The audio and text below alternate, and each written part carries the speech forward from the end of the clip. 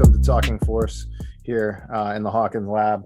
I have a very special guest today. His name is Hewitt Tomlin. We've been friends for a while throughout our professional careers, but also he is the founder of TeamBuildr. And so we're going to talk a little bit about that today, but I don't want it really to be just about reps and sets. I think it's an important story to hear for anyone who's out there at the tip of the spear looking to innovate, to kind of hear what it's like to have that entrepreneurial spirit, but then how do you turn that into something that's both meaningful, impactful, and then obviously too, because you got to pay bills, profitable. So this is more of a how-to journey building episode, and I think you all enjoy it. So without further ado, Hewitt, thank you so much for coming on. Yeah, man, thanks for having me on. And I'm looking forward to this topic because the sets and reps are fun for me too. But this is also a good chance to kind of reflect on, the journey of a business. Yeah. Well, let's, speaking of that, let's go back to the very beginnings. And so for people that don't know, at one point I was working at Salve Regina University. It was a Division III school in Newport, Rhode Island. And we had a coach. His name was Coach Bob Chesney.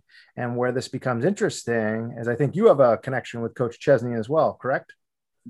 Yeah, Coach Chesney actually recruited me to go to play college where I did at Johns Hopkins, and that's where he coached at the time. Chesney, was a defensive coach, but he had my area or whatever, and he was just like the coolest guy. He even made an appearance on a reality TV show. He was just smooth all the time. So it was for me that was like easy pickings for him. He probably was like, yeah, I got this kid in the bag. Yeah. Well, it's funny is because he was the one who had spoken to us, and I forget the exact specific day, but I do know that it was, hey, one of my former students has this new concept that he's trying to do, whatever. And I don't know if I think Tom Blaney might have reached out to you directly, but it was this first time that we had heard this TeamBuildr, but they don't spell builder right, so we didn't understand what this was. And then we learned a little bit about what you were doing. And I think, some of those humble beginnings, you weren't running multiple racks at a server farm in Menlo Park.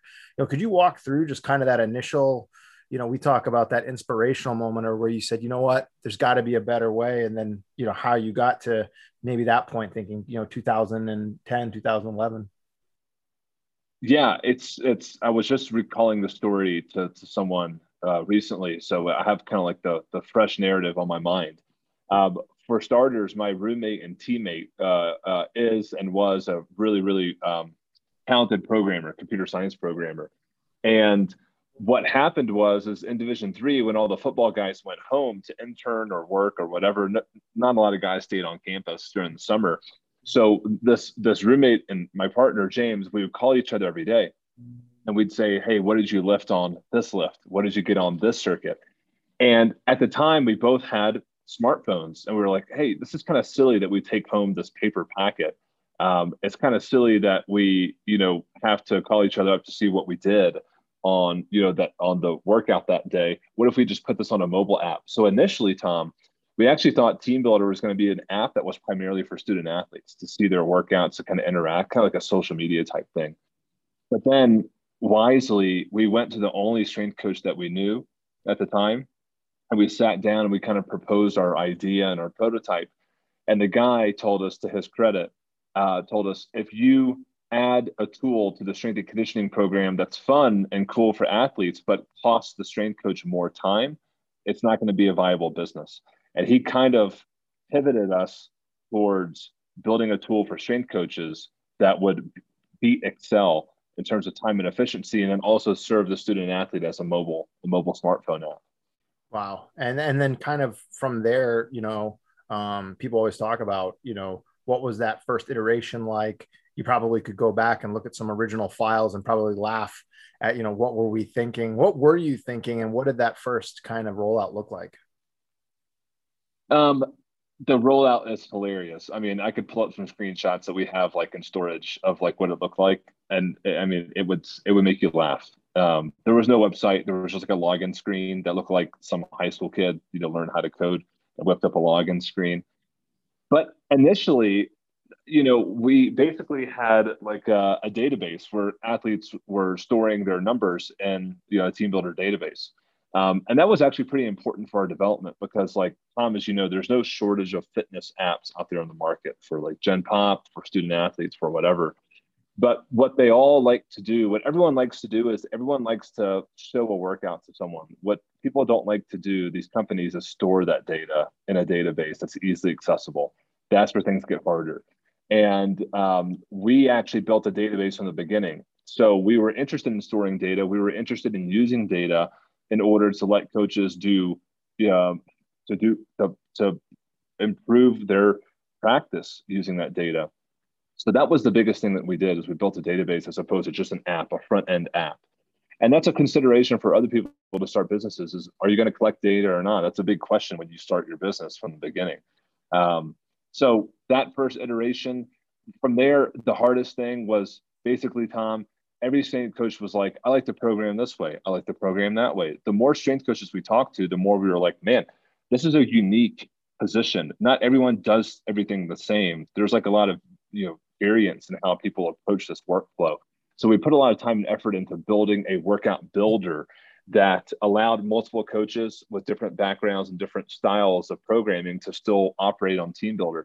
And that's why you see a lot of AMS systems out there like SmartAvays and all these others integrate with us, because as we built a world-class workout builder and no one else was really interested in that. So number one, a database, number two, a workout builder. Those are the reasons why TeamBuildr exists today. Yeah, I think you bring up a great point, and you hit it there a couple times about, owning that space, owning the workout, and, that whole experience from concept to programming style. And, how do I make a technology that's a force multiplier, not, a hassle creator? And so trying to do that, and it sounds easy. Like in general, everyone's always like, oh yeah, I could come up with something. But then you find out that original design is very, very hard. And especially go back to 2010, as you mentioned, can you beat Excel? Or, everybody and their brother tried to do an Access database. And then after Access, it was a Google Drive. And so it's still this idea of this, how do I have ultimate flexibility, but at the same time scale? And as you talked about numbers retention, that just becomes a really big problem, because if you have a lot of athletes, every workout, you're just accumulating, numbers and numbers. And I know now you can even include video. That's certainly a way more daunting task than people might actually think it is. Yeah. It's, what you decide to invest in at the beginning of your business probably determines your outcome, whether you succeed or not. I think about if we took our business any other direction in the beginning, we probably wouldn't be where we are today, because there's not a lot of room for software technologies in the strength and conditioning space. People have a builder like TeamBuildr. They may have an AMS, which is like a data visualization system. And they might have some other softwares, but there's not that much room. It's not a big market to go and build a product into. What you build has to have a lot of impact on the workflow. Like you said, like a force factor. So whether we got lucky or just kind of fell into it, I don't know what you want to say, but in retrospect, I know that was definitely the case. We invested in the right part of our business, which was alleviating coaches' stress and time with a specific workflow that ended up being a workflow that everyone had in common. NFL coaches, high school coaches, they both had to sit down and write a training program at some point. They can't avoid that part of the job. How did you go about deciding where to start, or let's put it this way, in your development process? What were your steps? Because they're very easy. You can get tech creep. Oh, we could do this. We could do this. We could do this. But how did you, what decision process did you put in place to say, hey, we're going to add a button.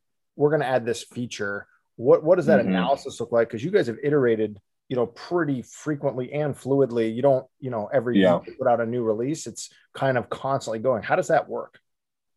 So I have to give all of that credit to my partner, James. Not only is he a talented developer, but he's, probably like a first-class product manager, product, designer.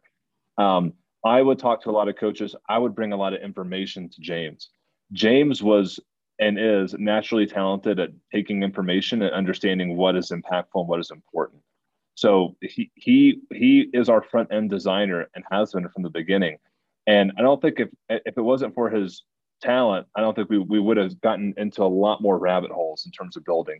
And that's our biggest challenge today, is when you add a lot of customers, there's no shortage of people who want to lobby for something new in your platform that they are determined is like a really impactful feature that's going to impact a lot of coaches. It's going to transform your platform, but there's a lot of that. And You will have they to pay filter for through it? it. And will they pay for And it? will they pay for it? Yeah. I mean, no, we're a recurring software subscription. You have to pay for it on an annual basis, but we add a new feature about once a month. So the moment you pay for it, by the time your renewal is up, you're going to see a dozen new things that you didn't initially get when you decided to pay for it.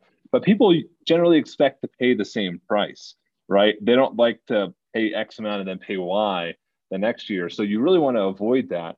But what it does do is it pays off in terms of customer referrals. In a business like ours, which is small and niche and really well connected, word of mouth is actually the number one source of gaining new customers. And a really good way to get new customers is to build them a product and improve that product continuously, because it's fresh on their mind and they're happy to tell someone about TeamBuildr 3 years after they've been using it. You know, we would laugh when we'd go visit people and they're like, you know, pulling out the cards or the whiteboards out, and, you know, you felt bad for them. And it's, again, it's kind of a testament to, you know, what you guys did, because, you know, we would mention, I couldn't even imagine going back and running 55, you know, concurrent programs parallel to each other, flexible, nonlinear, with, you know, the football team alone, let alone 32 other teams, 900 athletes all over the world. And when the pandemic hit, everyone's like, oh my God, what are we going to do? Like, it's honestly no different than going home, other than the break was longer than we all wish would have been. But I mean, we were, you know, sending workouts all over the globe. And I forget sometimes that, again, that problem has been kind of solved as far as that connectivity. But what are other areas that you see the field kind of going? And then again, whether it's your product or just kind of the industry, what trends are you seeing? Well, in the small college space, like the small organization space, you can put high school in there too. I think what I really have enjoyed seeing is that the programming, the specificity of the programming is becoming so improved, where, you know, when I was in college, every guy on the football team was doing the same program. If you were a senior D lineman and a freshman QB, your program looked identical. That's not happening anymore like it did back then. TeamBuildr helps a lot with that, but I think also the quality of the strength coaches in these smaller organizations are helping with that, right? High schools where, you know, they're running block zero with a high school freshman, and then they're running triphasic with that same athlete 4 years later. That wasn't happening when I was in high school. So, you know, these concepts are starting to be implemented at an earlier time in an athlete's kind of journey, just because of how many strength coaches are finding themselves in the high schools, and high schools are being more accommodating for that kind of that training. So I definitely see that as a trend. I saw recovery as like a pretty big trend recently, and then, you know, it kind of seemed like I don't know, had its time in the spotlight. You know, it was like the hype for a little bit, but it wasn't like a trend there to stay. I mean, obviously there are recovery concepts that are going to be there forever, but I think the emphasis on it, I saw it kind of dwindle. And I think what I noticed the most change in is strength coaches becoming probably more well-rounded professionals. It's not enough to write a badass program and to get a lot of effort out of your kids for an hour a day. I mean, that right there is going to result in really good outcomes for your student athletes. But strength coaches are being required or voluntarily becoming more professional in terms of the way that they organize and frame the goals of their strength program, the way that they approach athlete health, in addition to performance, athlete health, just overall health, the mental aspect of things. I think that's really cool to see. There's a lot of coaches that have some pretty good knowledge in a lot of different areas and fields of study. And I think that's just cool how it's become holistic and more than just, can I get people stronger and faster and more powerful? That's the most exciting trend for me, is the professionalism of the industry. We had a guest on the other week, and he talked about the days of my program with a capital P are over. And so, what do you mean program with a capital P? He's like, you know what I'm talking about. It's that program that works unquestionably, and that if it doesn't work for you, it's because you didn't follow my program with a capital P. And the paradigm going into things now is, yeah, you have to scale, you have to individualize, you have to position, you have to give clear intent. Yeah. You know, in our first podcast, we had Eric Renan talk about merit-based training. You know, why would, you know, a senior and a freshman be doing the same thing? Why would even the same class year, even same position, they have different needs and strengths. And so, Yeah. understanding that as you advance, there's no program that's right or wrong. It's just, what are your deficiencies? What are your strengths? And then is that program tailored to you? And without having to go print out the cards or go and do this, you just go into your saved workouts and you can pull it out. And, you could either A, copy the entire thing, or B, use that skin and architecture to say, hey, here are some of the concepts and rep schemes that I know have worked in the past. I want to stick with it.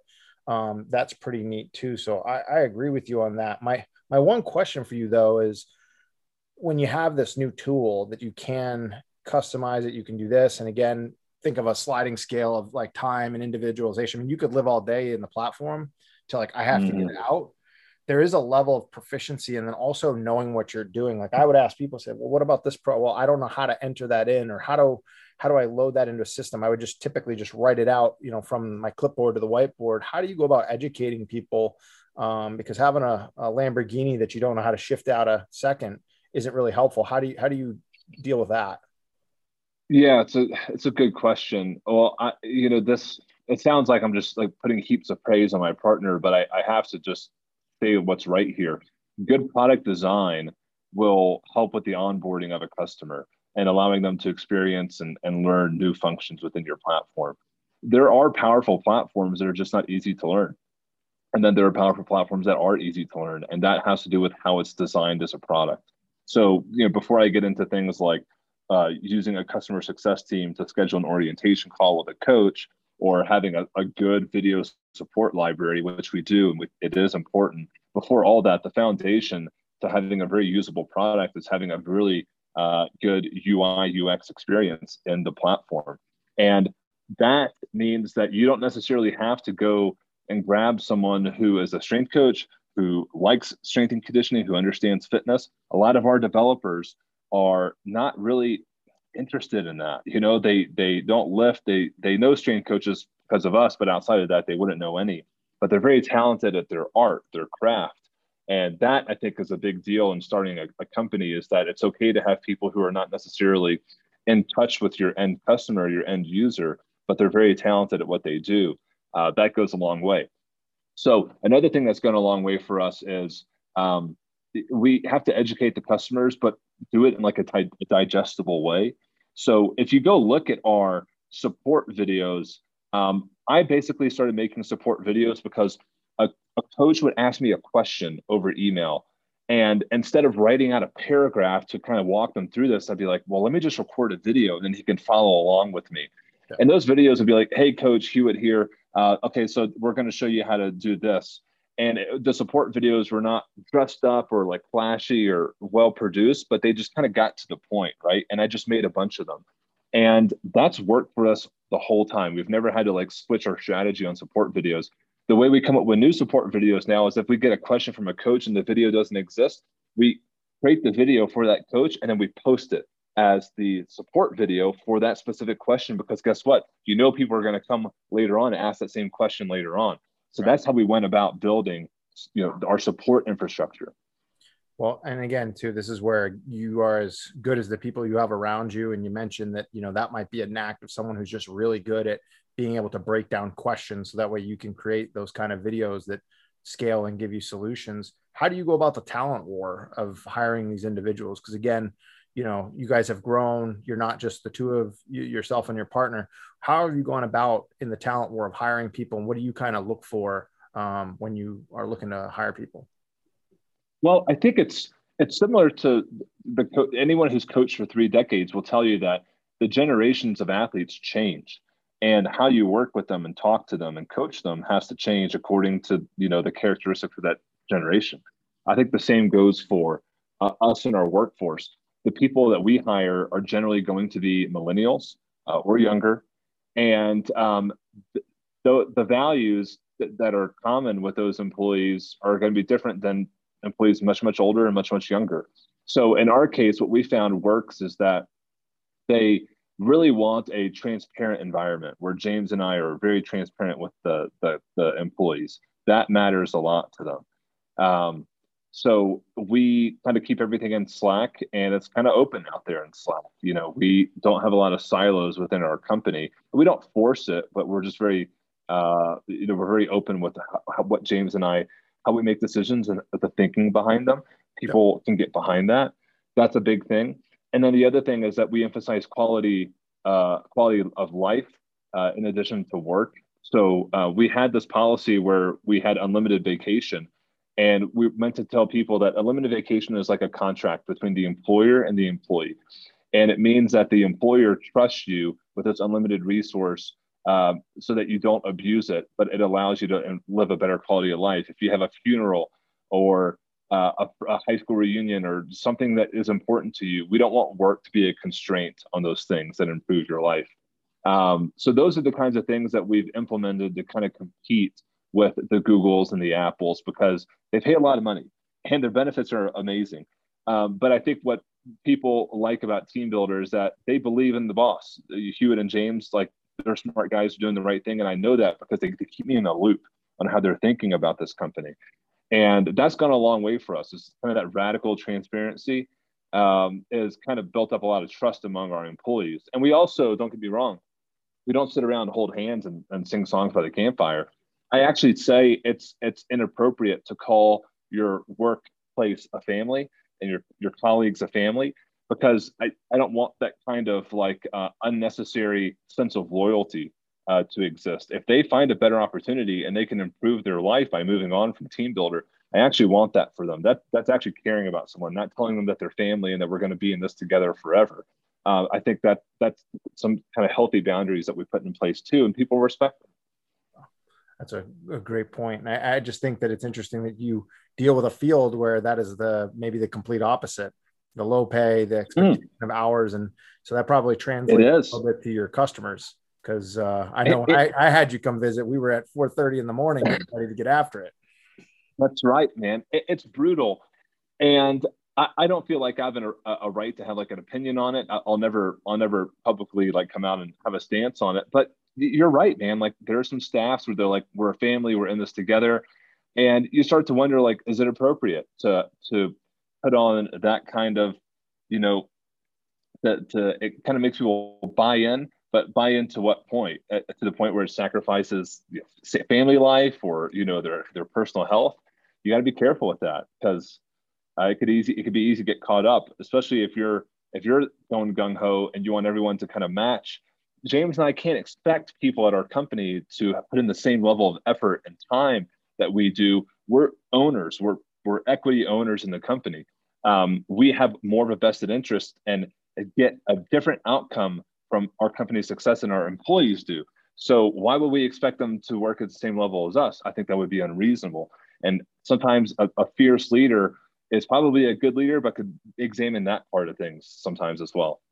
Yeah, I know I can certainly attest to going through that myself because as you sit there and you go, again, coaching is not a job. It's a lifestyle. It's a profession. But yeah, there's a ton of missed holidays. There's a ton of, weekends where you're not around and you listen to strength coach after strength coach.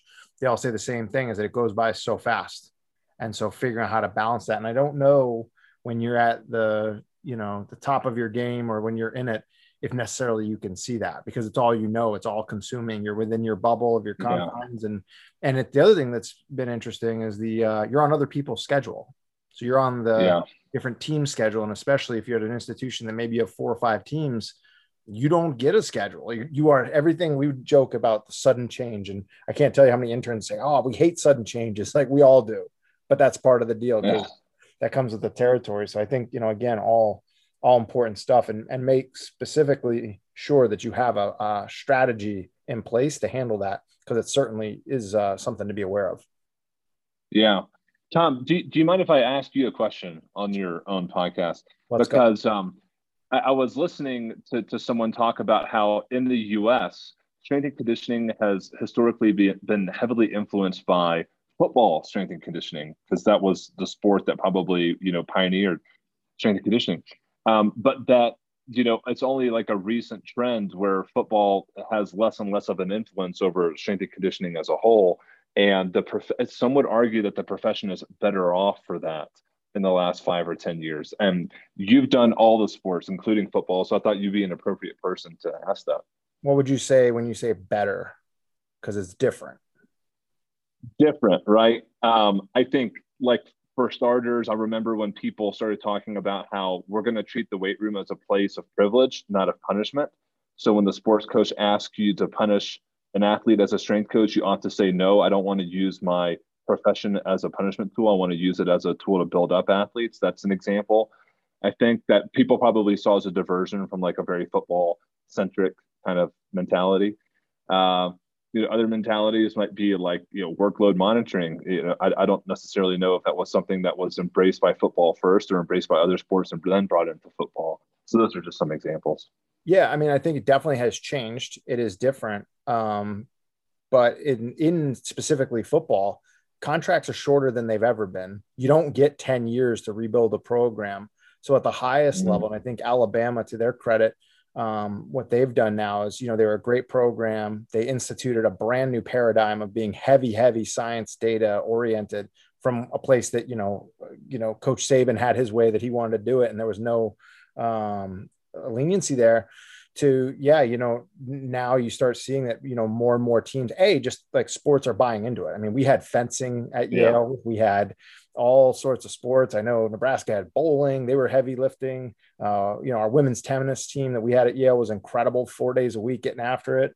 So I think it's becoming more accepted, but I do think, and whether it's TeamBuildr or just other technologies, it's no longer good enough just to be the head coach's friend, because those hires used to come from the head coach, not from an administrator, not from a medical standpoint. So, when you think, I think actively there's something like 30 death cases right now in college strength and conditioning where kids died due to sudden illness or heart stuff. I think that should happen, that it should shift more towards that kind of independent role, because you shouldn't get hurt. And now there's a paper trail. So whether it's a force plate, DEXA scanner, your TeamBuildr, you can't just go in and be like, oh, I don't know what this kid did over the last month or two. You better be able to pull that out. I think that's good, because the transparency should drive success markers to drive the economy. But then also too, it'll weed out the ones that just have letters after their name or no letters after their name, and they can't perform it, because we've never had wins and losses. Strength and conditioning never had wins and losses. Where now we can see you absolutely can. And if you go into your TeamBuildr and the maxes aren't going up, you're able to get away with that for maybe 2 lifts, 2 days. But the idea that you're going to write a 6-month Soviet style block, and at the end of it, you're going to be like, we've concluded this didn't work. Like, those days are gone. So I think now it's going to be under more scrutiny, which should help, the top performers, and also hurt some of the old guard that maybe aren't as proficient as maybe they originally thought they were. So you brought up like the one example that I was searching for, which is the hiring practices. Like some folks will say, when I say some folks, like a handful of people I talk to, right, coaches, will say that network hiring in the football world, or nepotism, right, if you want to call it that, kind of stunted the hiring and evaluation process for strength and conditioning. Usually coaches got jobs by being within a network, especially in football. And therefore, a lot of strength coaches didn't have confidence in athletic directors to properly evaluate a hire and evaluate a person in a position. And I don't disagree with that. I don't think a lot of ADs are very good at evaluating strength and conditioning coaches. They're going to rely heavily on references and like the brand of the past schools that coaches worked for. And there's a lot of good strength coaches out there that have very little confidence in administration's ability to hire and evaluate strength coaches. And not to point fingers because it's not productive, but some people would probably guess that that's because strength coaches were hired based on network or nepotism for so long. Yeah, I mean, I couldn't agree more. And especially now with things changing in the college environment shifting, at the highest level, it's going to become pro sports. I mean, already, I think Alabama announced today one of their players who hasn't even played yet has $1 million in endorsements. That's a new environment. You go all the way to Division III or even within Division I, where I just think it's so important for administrators to have clarity in what are they trying to do. Are you trying to win? Are you a tiered school? And then, are those resources? Because the thing is, your responsibility and your authority have to line up. And oftentimes you mentioned, you need to do this, you need to get them stronger, you need to do this, you need to be the disciplinarian, you need to do this. Oh, by the way, you got to go clean the floor. Then you're going to have to work these 4 other teams. And, how do we get it done? We'll figure it out. And the reality is that those environments, and you've seen it, I hear about it too. I just think you have to have an honest conversation.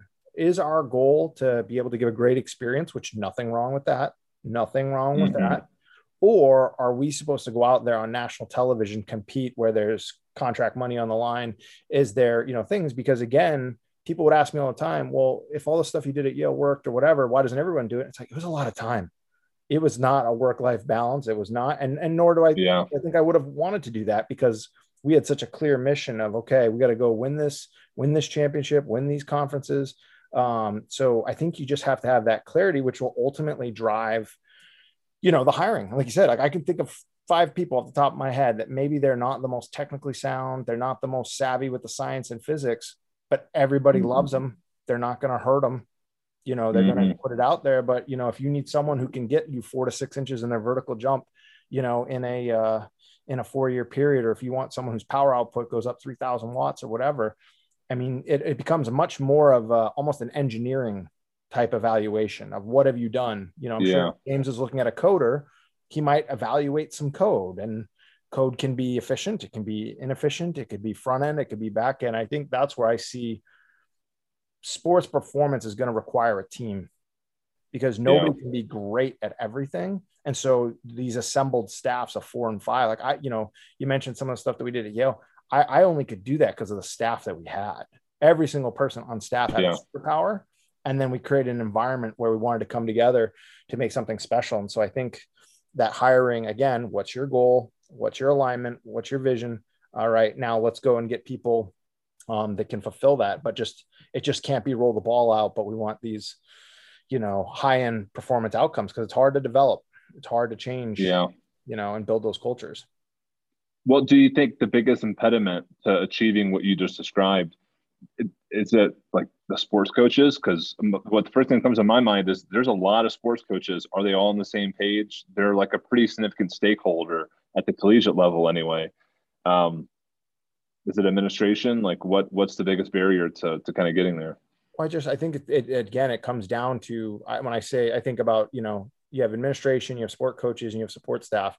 The administration's got to have a clear vision of what they want, because at the end of the day, the sport coaches want their team to do well, and rightfully so. Maybe they don't really care. They say they're all a team, right? They'll have their own interests, but it really starts at the top to figure out kind of what we're doing. Just as a program, are we tiered, and we're going to, give more, resources to one team because it's actually beneficial for the whole? Do the students like that? Or is it going to be even across the board? But I think, honestly, and we were just saying this the other day, the biggest problem right now is that in any other field, if you get an undergraduate and then you get a master's, you get more money. If you get a master's and you get a PhD, you get more money. And so there's a leveling up or opportunity. So think about a tenured professor has to have a PhD, this, that, the other thing. In our field, we get kids who come out with masters, and then when they get their 10 grand position, I mean, call it what it is, they're below the poverty line. And so until the industry says, you get an undergrad, you get this, say 30 grand, masters, you get, whatever the next level, but then the masters to that kind of either director or a kind of larger leadership position has to become outcome based. It's in the financial industry.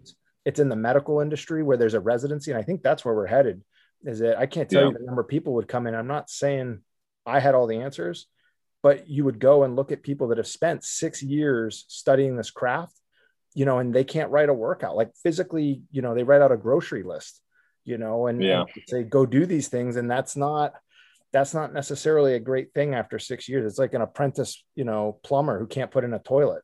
Like there's some basic blocking and tackling you got to be able to do to be successful. And I just don't think we're there yet. Yeah. I mean, look, to your point about the strength and conditioning industry being underfunded as a whole, when we started our business, we kind of discovered this, right?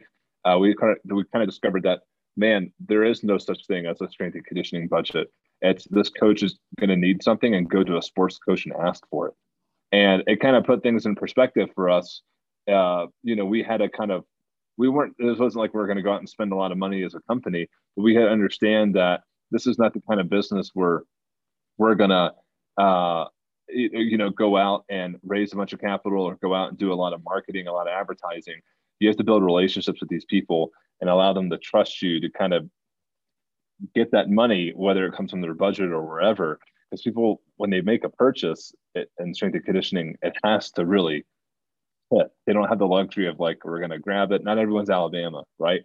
And when we learned that, we're like, man, this is going to be a different kind of business to work in. This is going to be, we're really going to have to earn this money, and we're going to have to earn trust in order to get people to pay up for TeamBuildr. And that was an interesting realization early on. And you and I have both seen, Tom, people kind of go into strength and conditioning. And then what do they always do? They always kind of pivot to like fitness. You know, they go to like one-on-one training or like the private facilities or something different, because like they don't like how, you know, it's a pretty painstaking sales process to go in and get a strength staff to, you know, cough up some money. They really have to trust what they're buying. Yeah, and it's not easy, you know, on all fronts, because as you mentioned, everybody has their own way that they want to do it. But if you're already underfunded, you're already under resourced, you're gonna have to cover for each other. You know, I think, you know, if you remember, we talked about, you know, we would go through, you know, every 2 or 3 months and clean out our TeamBuildr, go through, all right, who added exercise squat? Well, we know what a squat is. Was it a back squat, a high bar squat? Is it a low bar squat? You know, is it on the kabuki bar? Is it on the safety bar? Is it on the Alumilite? Is it on the, you know, whatever? You know, was it a goblet squat? And so we actually, the ontology became, you know, the implement, you know, the directionality, single leg, supinated, pronated, whatever, directionality, and some sort of other descriptor. And I would always get yelled at by the staff about, all right, somebody put in a row. That would have been me. And so we have to delete it out, because if we don't have a shared language, it's very hard to be efficient if everyone's doing their own thing. Well, it kind of reminds me, Tom, when you asked me earlier in the show, you're like, how do you make sure people are utilizing TeamBuildr? It's like, well, now that we talk about this part, maybe the biggest answer is that if a coach is going to spend money on something and there's little to no budget, you better believe that they're going to, you know, try to get some utility out of it. That's probably what's happening here.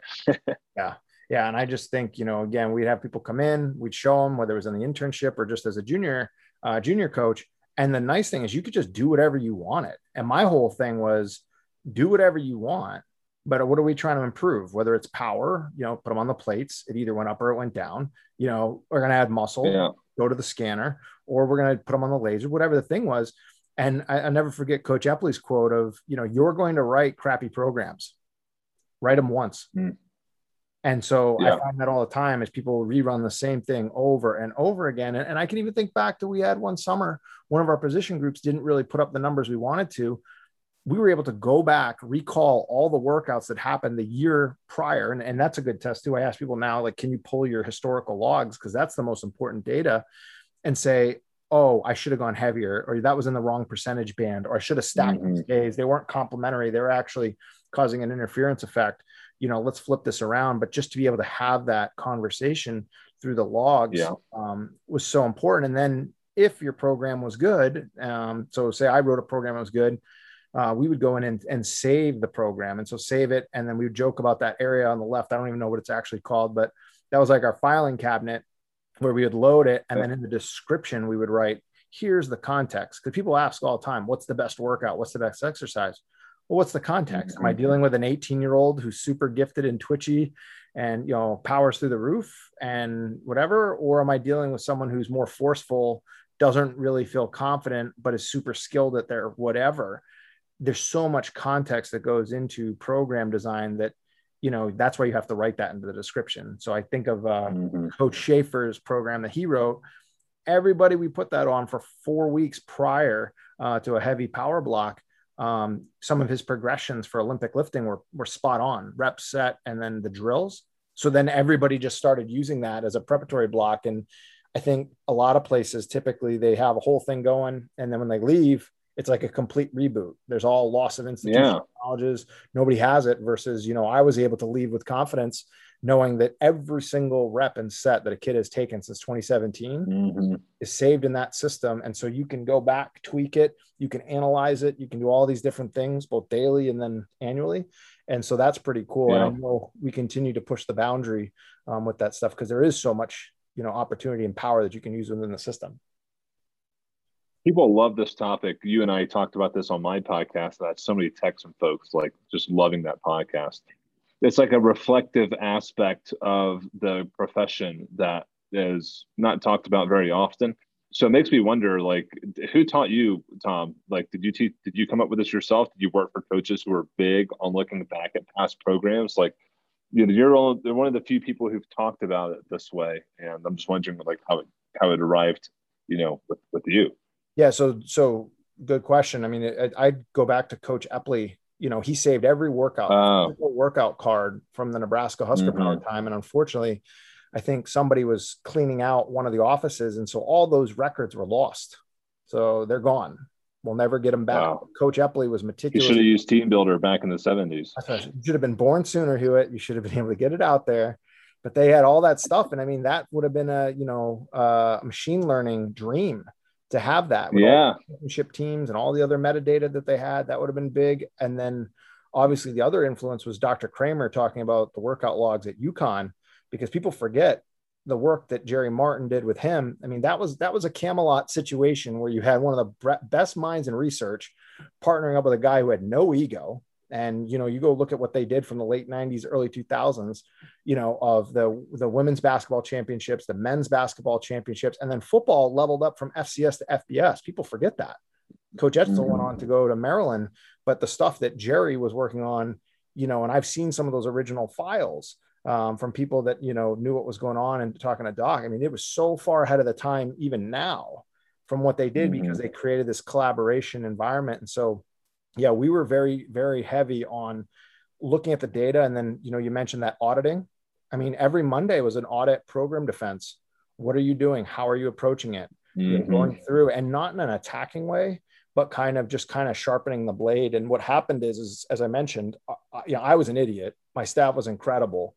They were able to sit down and they could start reciting INOLs and tonnages and reports and different strategies. And then even in the comments, because people forget too, in TeamBuildr, those comments, I tell them, it looks like a medical record. I need to know exactly how you felt. So don't just say, wait, good, or no comments.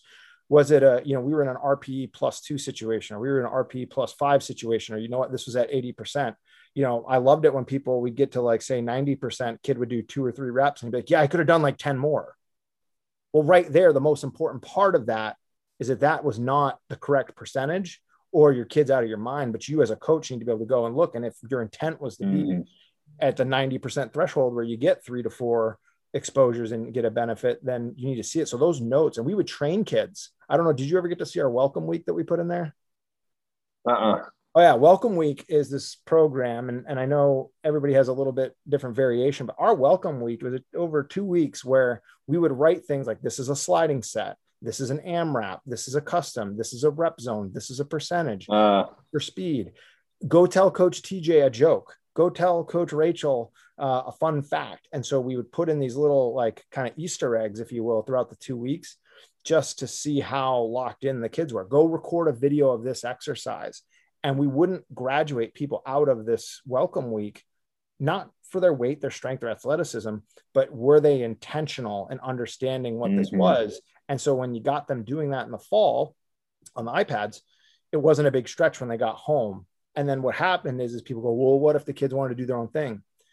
My counter to that is, if you have a good program, the kids shouldn't want to do anything else. You know, the kids should go, oh my God, if I don't do this, I'm going to fall behind. And will there always be someone who wants to do their own thing? Absolutely. You're never going to get 100%. There's no better alternative to what I'm already doing. They have to understand that. Yep. And then you come back. Or believe that. Yeah. And kids would come back and they're like, I didn't work out. I'm not playing. I'm not happy. It's like, correct. That workflow was correct. You should have done it. And then, they buy in because they see the success of others. And to your point earlier about the punitive stuff, the biggest punishment you can give somebody is sit them on the bench. The worst feeling in the world is I was a starter for 2 years, but I tried to coast on my ability and I got surpassed. But I remember saying to Coach Reno, we should have this thing so tuned up that we're bringing in athletes that are very athletic, but also super hungry and that they want to compete. And so the idea that, the hard work beats talent when talent doesn't work hard. Well, Phil Heath said it best when he said, yeah, but when talent works hard, it's over. So we started bringing in just monsters that were jumping out of the gym and running, but they were just great people, great quality kids. And I didn't really, especially I think about our couple championship runs, I never really had to yell. I would just be like, okay, do what you want. Yeah. And, what do you mean? Yeah, go ahead. see how that works. But then the players would be like, that's not how we do it. And so when you're player led, follow the program, look at the success we've had. Sometimes that matters more than any just, pure number, if that makes sense. So, I mean, we could go on. Yeah. It certainly was impressive and fun to be a part of. Well, it like reminds me, and it kind of corrects myself. And earlier in the podcast, I talked about how when we recruit on the technical side of our company, we have to find people who are technically gifted, just super talented. And of course, good people, we want that aspect as well. But on the non-technical side, which is what I oversee here at TeamBuildr, what I've really enjoyed is hiring people who have some familiarity with the profession, the strength and conditioning profession. Because if you take customer support, for example, support can be a grind job. People calling, emailing, have issues. Some are trivial, some are not.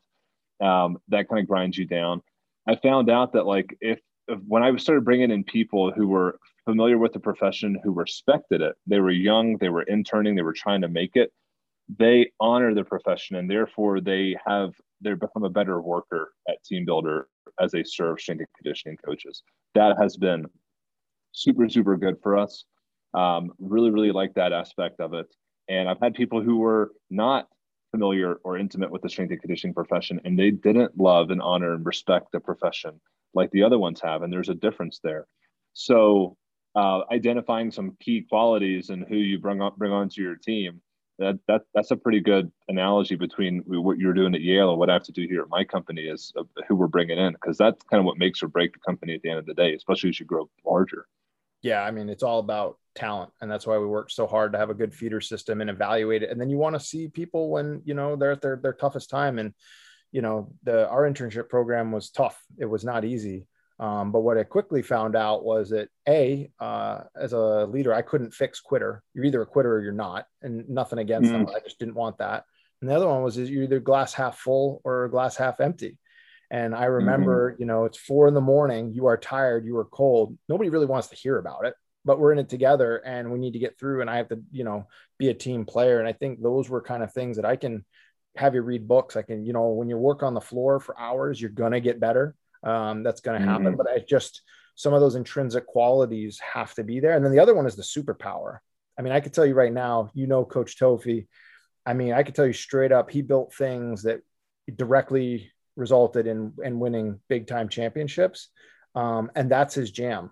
And then I can go tell you about, Coach Wayne, where he will sit and talk to you and connect with a person on a level that, I couldn't. I'm in too much of a hurry and I wanted to go. And he would sit there. And when he designs a program, he does it out of care, and the individuals see that. And so as everybody's constantly trying to refine their skills, they do have to have some sort of superpower, to act as kind of the foundation for what you're going to build off of. Yeah. If you were to put together a staff from scratch again, you would have a pretty good idea of like the talents and superpowers that you wanted on the staff based on your last experience. Cause like you had a pretty successful, highly productive staff that you last worked with.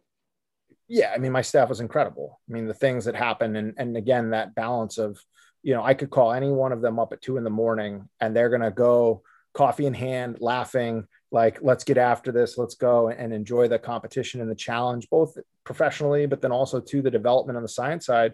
But I mean, that staff, I mean, I was fortunate enough to have that group of individuals. And even throughout the years, as people would go on and become directors or get the other jobs, they definitely added to the legacy and made it better than they found. But without question, Yale, because we had so many people come through, being able to hand pick the best ones or that I thought were the best fit for our staff, certainly gave me a lot of insight. And it's hard, but you have to have, all of them too have an internal drive. And you probably see that as well. I don't know if you remember the article that Coach Poliquin wrote, is the myth of discipline. And you hear that, and you're like, what do you mean? There's no such thing as discipline. And he goes in to talk about the best performers do things they love. Jocko disciplined because he wakes up at 4:30 in the morning, or is that what he loves doing that and he enjoys that, or doing something for your teammate or doing something as a group? And so I would kind of look for that as well, as like, what do you love? Like, are you a 10-hour coach or are you an 80-hour a week coach? Do you love football or do you love all teams? Do you love development? Like, I love working whether it's in tactical, law enforcement, high-end football, professional. I love that. But I also like working with, 10 and under.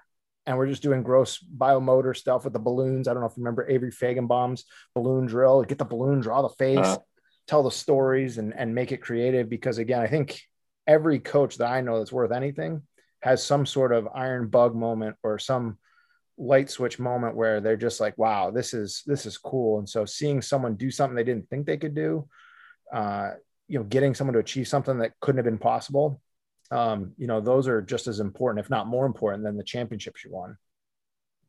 That was the more, so you think, if you could speak for your staff, you believe that was their reward mechanism, was seeing changes in athletes regardless of wins or losses? Do you think the most rewarding aspect is winning? Because, like, let's be frank, when the program isn't winning, like, the building kind of comes down a couple notches.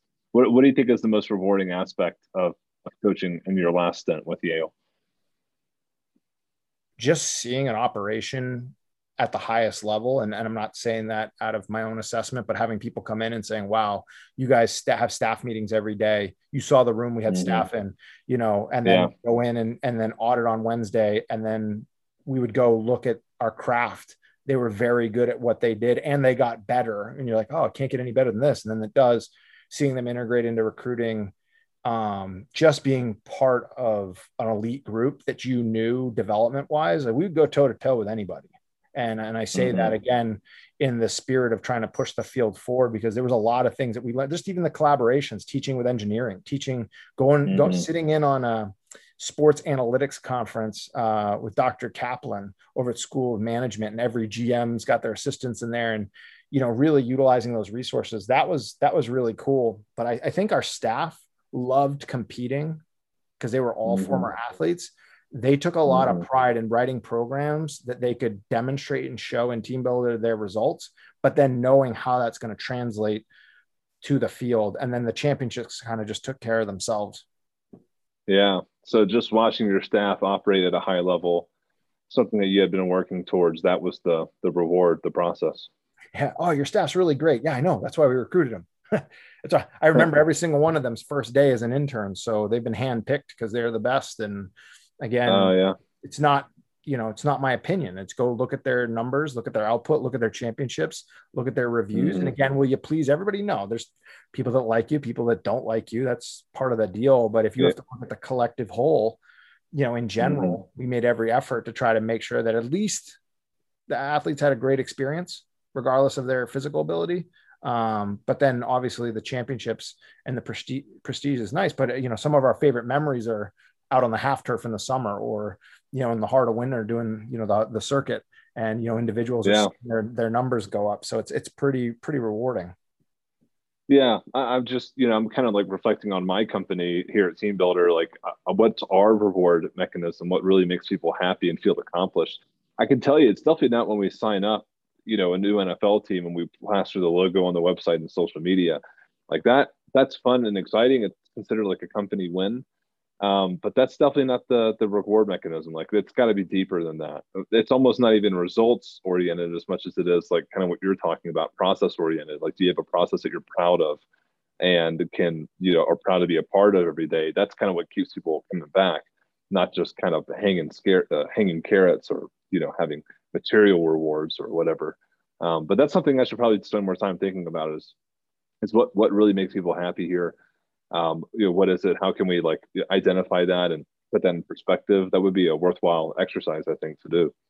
Yeah. And I mean, I think that kind of starts with your own reflection of what motivates you, because you are your five closest friends, and typically within your company leadership, there's probably similar traits. And I mean, what do you use to motivate yourself kind of to start? Like, because again, the product works, it's out there, thousands of people.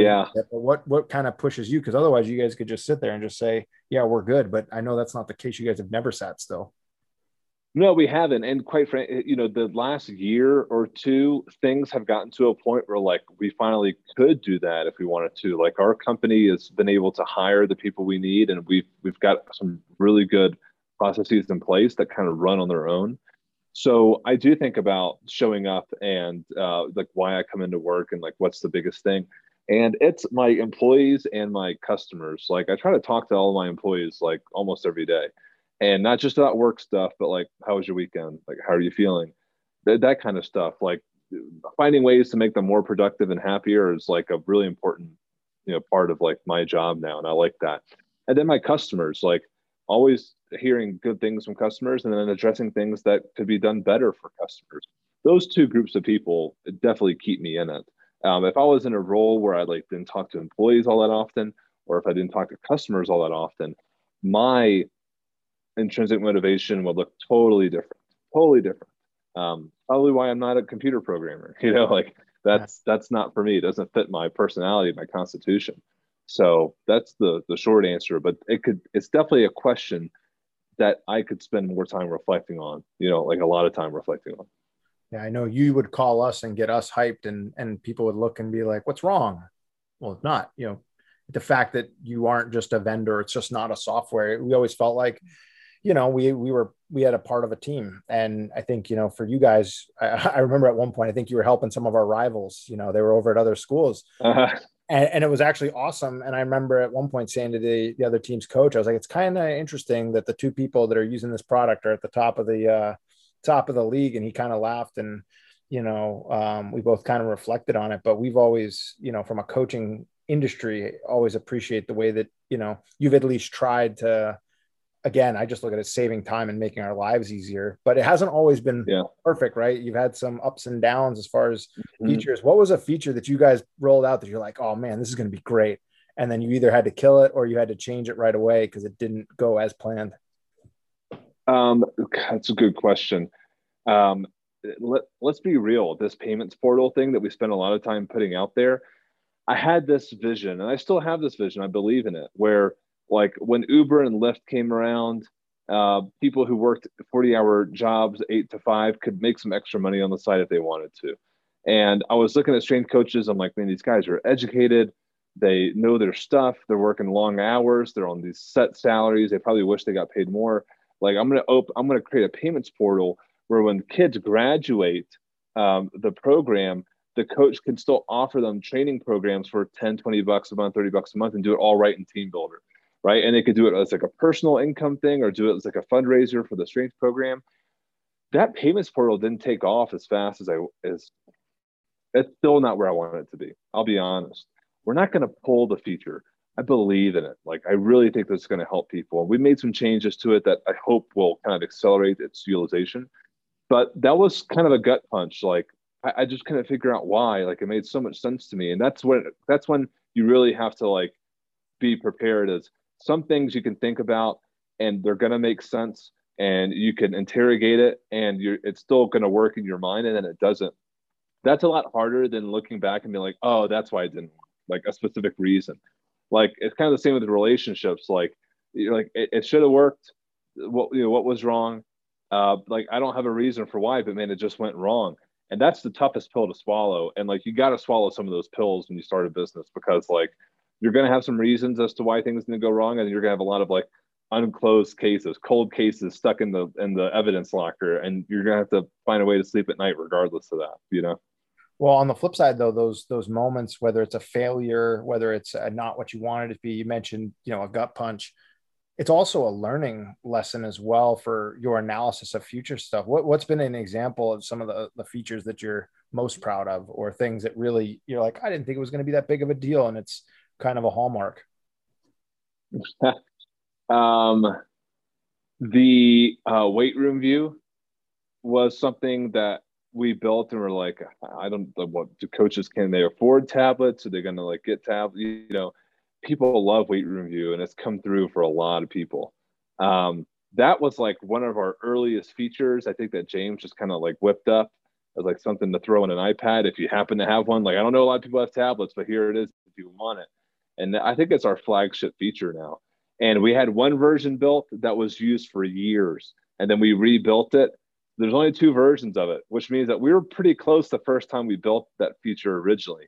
And the second version of it was basically a way to just update it because we had built a lot of new stuff in the meantime that wasn't compatible. So when I look at the old school weight room view feature, even if we didn't update it, that thing would still work today. And that would be like That would be like an 8-year-old, 9-year-old software feature, which like how many software features are that old and still work 8 or 9 years after they're built? So that's the one right there. That's cool. I think back to when the day that you added video, because I remember at some point I'd said to you, you know, every coach knows, yeah, you squat 405. It's not even close. I remember the day that the video came out, and that was like just that was a huge moment in the industry, because suddenly now that subjectivity was gone. You could see have it. I can look at every squat you've done. And so some weeks we would literally just give different drills that had different movement patterns just for a qualitative subjective look. And that's why I laugh when it's like a packet. In 2021, you can't even see if that looks like garbage. And how many times we watched, especially individuals would go home, they weren't doing their mobility, they weren't getting their soft tissue treatment, and the quality just looked like garbage. And we cut them off, and we were able to, again, the numbers spoke for themselves of reducing injuries. You know, I don't even know how many X-fold, but I remember video was just so massive. You deserve so much credit, Tom, for pushing us in that direction, because I remember when you explained it to me, it blew my mind. You're like, we can take these numbers and we could show them linearly and say, hey, this freshman got stronger by the time he was a senior. And that's the way it's been done for so long. And then you're like, what prevents us from taking the freshman's squat video and we look at this guy's pretty poor squat that you would expect from a freshman. Now look at this guy's squat as a senior. And yes, he squats more, but look at his quality of movement. Look how efficient his movement is. And I was like, my goodness, like, what are we doing just staring at these leaderboard numbers on these whiteboard, on these boards in the weight room? You have no idea what that looked like. You have no idea what it looked like. Was it Starfish Power Clean, second place all time? And that's when the video journal was like, man, we can take a qualitative approach to letting strength coaches look at their outcomes, their athlete outcomes, as opposed to just being a database of numbers, which is all I kind of thought TeamBuildr was, is that we're a database of numbers. We're a database of numbers. And then now it's like, no, we're a qualitative, holistic platform. But you're the one who kind of had to introduce that concept to me. Oh, I was so grateful that you listened, because I was going through and looking at some of my old journals and things like that and reflecting. And I remember, and I found in January 22nd, 2016, we took out bars, and all I did was I graded everybody 3, 2, 1, 0 on their technique, just the bar. And it was, I think at the time we did squat, power clean, bench press, and push press, I think were the 4 exercises. But basically grading from like 0, they couldn't. 1, they, looked like trash, more likely to hurt themselves. 2, they will get a sufficient training effect by doing this. And then 3 was something we'd be proud of on YouTube. And there were not a lot of 3s. They were not. And so and then it was like, well, we got to move weight. And it's like, well, first off, we need to get people to 2s. And again, that numbering system comes out of some of the Nebraska stuff of just being able to put into, different quarters of, where your distribution of your team is. And if you don't have good technique, then you can't build a house on shitty foundation. And that's kind of, we were able to do that way in advance with, not losing that time at home. Yeah. That was great. And we still have big plans for that. We want to have a leaderboard where you click on the actual number on the leaderboard and it has a video, so that, hey, everyone's under the microscope, right? But like, not in a Big Brother way, but like, come on, if we're going to put numbers in this leaderboard, let's do it the right way, kind of thing. No. So we're running with that. It's going to be good. That's going to be a good, important part of our platform going forward. Nice. Well, what can you give us some insight and or sneak peeks or things to potentially think about that are coming out without revealing too much? Because I know, again, you guys are always cooking. Yeah, we always. I mean, look, for every exciting new feature coming out, there's about 3 boring back-end technical debt projects, right? We made our database more efficient. That's not exciting for a lot of people, but it's good stuff. Let's see. Well, we just launched the Vitruve integration. So this is a VBT device that uses a tether like the GymAware, but is going to be more accessible from a price perspective than GymAware.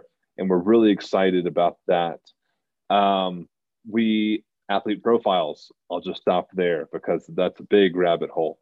But people have been asking for, that's probably one of the most requested features, is athlete profiles. And we just haven't done it because, like, we asked this coach what his profile looks like and asked that coach what their profile looks like. And we're like, how are we ever going to make this work for everyone, without creating like the longest athlete profile? You said you wanted that. It's down here on page 7.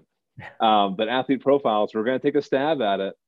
So that's going to be done. And then I'm hoping to do some cool stuff where we graph out some VBT data. For instance, I want to show mean velocity at different loads. I want an athlete to have a profile based on how fast they move different loads, right? And I think that will help coaches understand, kind of get a little bit more out of using VBT and TeamBuildr together. Yeah, I know that was something that we had talked about, and we kind of just finagled it where we would lock in the exercise as 30% of max. And so we would go in and that would be the name of the exercise and go through and track it. But the problem is max goes up unless you're locked in, that number will change. So I think that's definitely an area that, it'll be interesting to see how that gets applied into the market. And I always appreciate you guys, as you mentioned, you had some boring stuff and you have some fun stuff.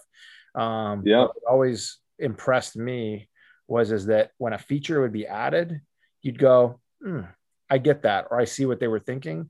We constantly think about, the experience of workflow. So from the moment that they test at the plate to the moment that they see the data, to the moment that it goes into a report, and understanding the rack environment is completely different than in post. And so owning those domains and not getting tech creep where it's like, oh, it does all these things, but none of it really well, because as you mentioned, you have such a small market space to be able to compete. And if it's not, a holy shit, wow, this is incredible type improvement, then, it's probably going to go by the wayside versus a lot of the things guys added. We couldn't do our job without them. So that became really important. Yeah, I mean, this is one of our, I'll just say it, man. It's one of our strengths between James and I. We don't put out features. I mean, the payments portal, I don't consider it a failure. It was underutilized. I thought it'd be utilized more. Plenty of people are making a couple $100 extra a month on the payments portal. A couple $100 extra a month goes a long way for a lot of folks. But we do a pretty good job of not launching a feature unless we're pretty sure this is going to bring a lot of utility to the lives of our customers. What's that process, though? Before you go on to that, what does that process look like? Because again, you say that simplistically, but it is not easy. That is not easy. James and I will discuss a lot of these features. And as long as we are in touch with our customers, talking to them, interacting with them, then we can pretty well use the intuition between ourselves, the two of us, to know what's going to be impactful or not. I think that just comes down to being in touch with your company and being in touch with your customers. I think being out of touch or being too idealistic, i.e. valuing your vision of your product over your customer's vision for your product, that's where you can get into trouble. And you're taking risks there. And I'm not bashing the competition, but like fairly often, Tom, I've like seen my competitors release features and I'm like, I get it. It's ambitious. It's idealistic. It's visionary, but I'm just not sure if this is, I want to do this on our end, I wouldn't do it. I like hitting triples. I don't like, going 1 for 4 with a home run. So as long as we hit triples in the platform and we're delivering things that we know people will use and utilize, and it will bring value, that's our game plan. That's how we win our game, is by hitting a triple every time we get up to bat. And you get better at it. We're better today at it than we were back then. It's a process. I mean, there's our list of things that we want to do is super long. It would take us years to get through it, but we got to read through it all the time, pull the thing out that we think is next up, and then put that in. And that's the way it's going to go. And that'll keep us busy for a couple of years. So at least I know, what I'll be up to. Yeah. Well, I think that's great. And I think the lost art of innovation really falls into, it's a great idea, but nobody's going to pay for it. That's a great idea. Yeah. Nobody's going to pay for it. And I never realized this. And if you get a chance, go in and look at the template. You want to tell the story about the template? So we didn't know this. Hewitt didn't tell our staff for at least a solid year that you could actually go click template, get a packet and print it out. And there was a couple of circuits and situations where just we couldn't get the iPads out. So we had to do it, and we would do it by hand, or we type it into Excel. And then he goes, oh, just go download a packet. And we're like, we don't have a packet. And he's like, well, they're templates. And so we open it up, and you had said that there was a lot that went into doing that? Because I mean, how many templates did you guys evaluate before landing on this is what we're going to go with, and launch it and make sure that enough people were happy that it would stick? How did you go about that? Yeah, again, James is good at looking at, kind of, he just has a good vision for looking at things. This template that we had, we just couldn't poke enough holes in it to know that this wouldn't be liked by everyone. Yes, it's not going to look like what you spent the 20 last years building out, but like this is covering the basis. It's not good enough. I mean, it's a good template, but like you got to compromise at some point. You can't just take the Tampa Bay Buccaneers template and make everyone use that. You kind of have to at some point think about what's important in and of a template in itself, and then kind of run with that. That's another thing too, is we do a pretty good job of releasing some like pretty minimally viable functionality, and not getting too obsessed about perfecting something before losing the big picture. Because when you lose the big picture, that can be draining on your resources. You have to really prize your resources. In our case, developers or developers' time. The thing that will keep us up at night, James and I, is probably the most is like, are we allocating our resources the most efficiently on the technical side of the platform? That's where we want to make sure we're being efficient, because that's kind of what spurs the innovation within our product. It sounds like you and James get along really well, but I know any company has their stories and their times, and especially when you're dealing with tough issues. What system do you have in place to have those tough conversations, or say the two of you guys butt heads and going from I don't really care, but I don't agree, to absolutely hell no? How do you guys handle that? I say you have to minimize the ego. You have to remember where we are and where we came from. James and I are both in a much better place today than we were when we were just starting TeamBuildr. We had no customers. We're both grateful for that. And if we can stay grateful for that and minimize the ego, then we can relent on things that we don't agree with going forward, because we've got it good. We've got a good thing going. We're not going to risk it. We're not going to mess it up because we have a disagreement. And the kind of disagreements that could take the company off the rails would be the big ones, like company vision. Are we committed to strength and conditioning? Are we going to raise capital? Are we going to have an in-person office or a remote office? So far, those big decisions have been pretty amicably made. Like, we agree on a lot of those things. If you have a difference in vision or what those big rocks, you ought to get those out of the way like early in your business relationship, rather than burying it, because it probably will poke its head out later on at some point. I love that you said that, because so many people will say, communicate, you got to communicate, effective communication. But I don't know, from personal experience and some of the other leaders we had come and speak to us, like global leaders, they talked about that alignment. Like, it doesn't matter. You can talk to your blue in the face, but if I don't like it, you don't like it, we're just going to, tend to be nice with each other. If you don't address those, they're going to rear their ugly head, probably at a time where you're emotionally charged. And then you're going to have some sort of response that maybe you didn't mean, or mean to the extent that you reacted. Yeah. I think that's so critical. Yeah. You said that. Yeah. I mean, emotions are tough. I use the word ego because, and not like, not in the traditional sense, but kind of like, keep things in perspective sense. Like, things are good. Are you happy with where you are? Then don't think about your alternative happiness states, right? This is your happiness. This is what you have. Treasure it, be grateful for it. And then that kind of perspective, I think, will kind of make your opinions a little less valuable than they should be. And that's probably a good thing in a partnership. Yeah. What keeps you up at night? Not much these days. I've been sleeping like a baby. I'll be honest with you. Stop it. Really? Rub it in my face, the Colorado life.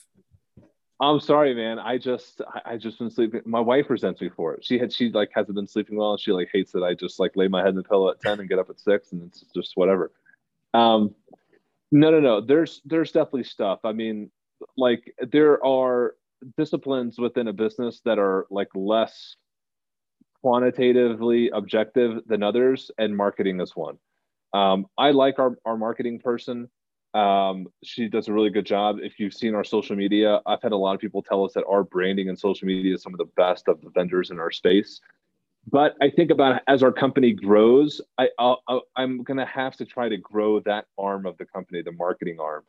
And marketing kind of scares me a little bit. For one, like I don't totally understand it. I'm like pretty disciplined in it, but it's just one of those things where it doesn't have as much objectivity as like customer support and sales, because like you either solve the problem or you don't, or you hit the sales number or you don't. Like marketing is different. So now that like we're going to be growing our entry level departments into like middle management departments, marketing and some of these other aspects of growth kind of scare me a little bit too, because like we have 12 employees now. That's the most we ever had. And I think about if we had 24 employees, like doubled in size, like I get a little bit nervous. I'm like, that's a lot of people to manage. Like I had to learn how to manage 12 people. That was like hard for me to begin with. Like how can I do double? So growth is good. Growth is also scary, I guess is what I'll say. Like I don't look forward to um, managing twice the number of people I manage now. Like whether that will happen or not, I don't know. But like it's that learning to be a different kind of manager is it's kind of a challenge, a challenging sort of growth, I think. What do you do to keep the blade sharp? So you reading books or from a mentor standpoint, or how are you preparing for that? Because again, you don't typically sit around. So if you're already thinking about 24 employees, that could be Uh-huh. 2 years out and you're already going to start thinking about it. What do you do to kind of prepare Yeah. yourself and develop? Well, the age of the internet is just a blessing in that there's a lot of people who write about their experiences, and I think the hard part is kind of filtering who to listen to, who to not. There's a lot of people who, will not be a good boss, and then they'll, act as if they're a thought leader on management. Like, so I have a mentor. James and I both have the same mentor. We've never had a mentor in our business, and he's done a lot for us on that front. He's just a successful manager, a really good people person, really good with relationships. So we rely on him for that. And I tend to stay pretty open minded about my management style. And I tend to read about it. There's, people that write books, of course. There's also people on Quora, that's a website where they share a lot of valuable knowledge. And I tend to kind of read a lot from those leaders. And again, if you find a good one, stick with them, follow them on Twitter or whatever, and kind of, you know, adhere, subscribe to the people who have brought you some success, and that's an important part of it too. Oh, that's awesome. Well, if people want to get a hold of you, if they haven't tried it or they want to get a demo, what is the best way for them to reach out to you to be able to connect? Yeah, I like connecting personally, so it's possible I might bunt someone down to a salesperson to do the demo, but I like to just connect, first, just to kind of have a relationship. So my email is my first name Hewitt at teambuildr.com. Just hit me with an email. And if you're an Instagram person, you can hit me on Instagram. You'd be surprised how many coaches hit me on social media first before sending me an email. And I like it because I get to look at your profile and see what you're about and get to know you a little bit. So hit me on Instagram or send me an email. And even if you don't want to do a demo, if you just want to connect with me, I feel like my job and purpose at TeamBuildr is just to just connect with trained coaches. That's what I like to do. So if you coach and you want to hit me up, do it. I'm down. Awesome. Well, thank you so much. We'll have to have you back on after some more of these updates here in a few months. But again, thank you so much. Learned a lot. And again, too, I was excited to kind of take a little step back and kind of look at TeamBuildr as a whole and kind of what you've built, and obviously used it, still use it. And I'm excited to see as you guys continue to grow that, what it will become, because it's certainly awesome right now. So thank you so much. If you guys are listening and any more questions, feel free to reach out to us directly in the link in the description. And as always, you can reach out to us directly on the website. So thank you, Hewitt, and we'll talk to you guys soon. Thanks for having me, man. Appreciate it.